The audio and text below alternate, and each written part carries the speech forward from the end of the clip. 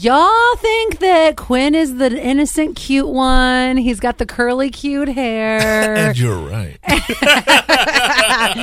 He's the one that does no wrong on the show. Well, I don't do anything wrong on the show. That's not the case. We were talking about how the new iPhone has the unsend feature, and we've all had a text message we've sent that we're like, oh, give it back. The regret. The only thing you can do is throw the phone violently across the room or out the window, and then go, just hope that you somehow lose connection. That, or that it doesn't crack.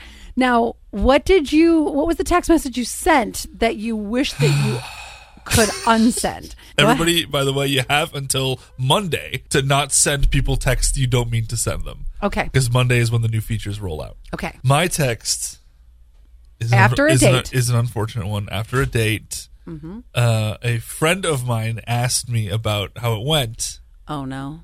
And I said it went very well. Okay.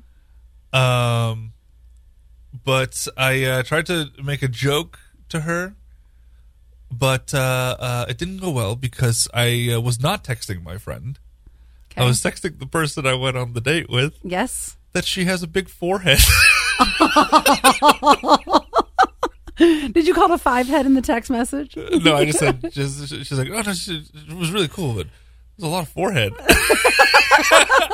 felt really bad about it. And that didn't, bother me. Like, I wasn't, turned off by it. I just thought it was funny. On a scale thing to text a friend. And then, but the worst thing to text the person who's probably now self-conscious about their forehead. On a scale of 1 to 10, you're not quite Satan, but you're on your way. Yeah, it was not good. I regret it all. I regret it very much to this day. 71231. I know. I'm still single, as you could tell. Besides texting us, you can always call 2-607-732-9465.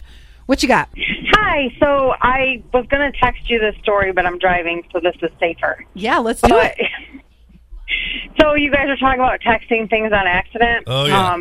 So my husband and I took a video between the two of us, private little, husband-wife video. Ooh, I like where this is going. We sent it to, I went to email it to a friend, and I accidentally emailed it to my daughter's third grade teacher. Oh. And it was a Friday, and nobody, I couldn't do anything till Monday.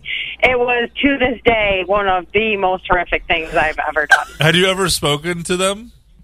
To the teacher? I emailed her about 15 times over the weekend begging her not to open the video.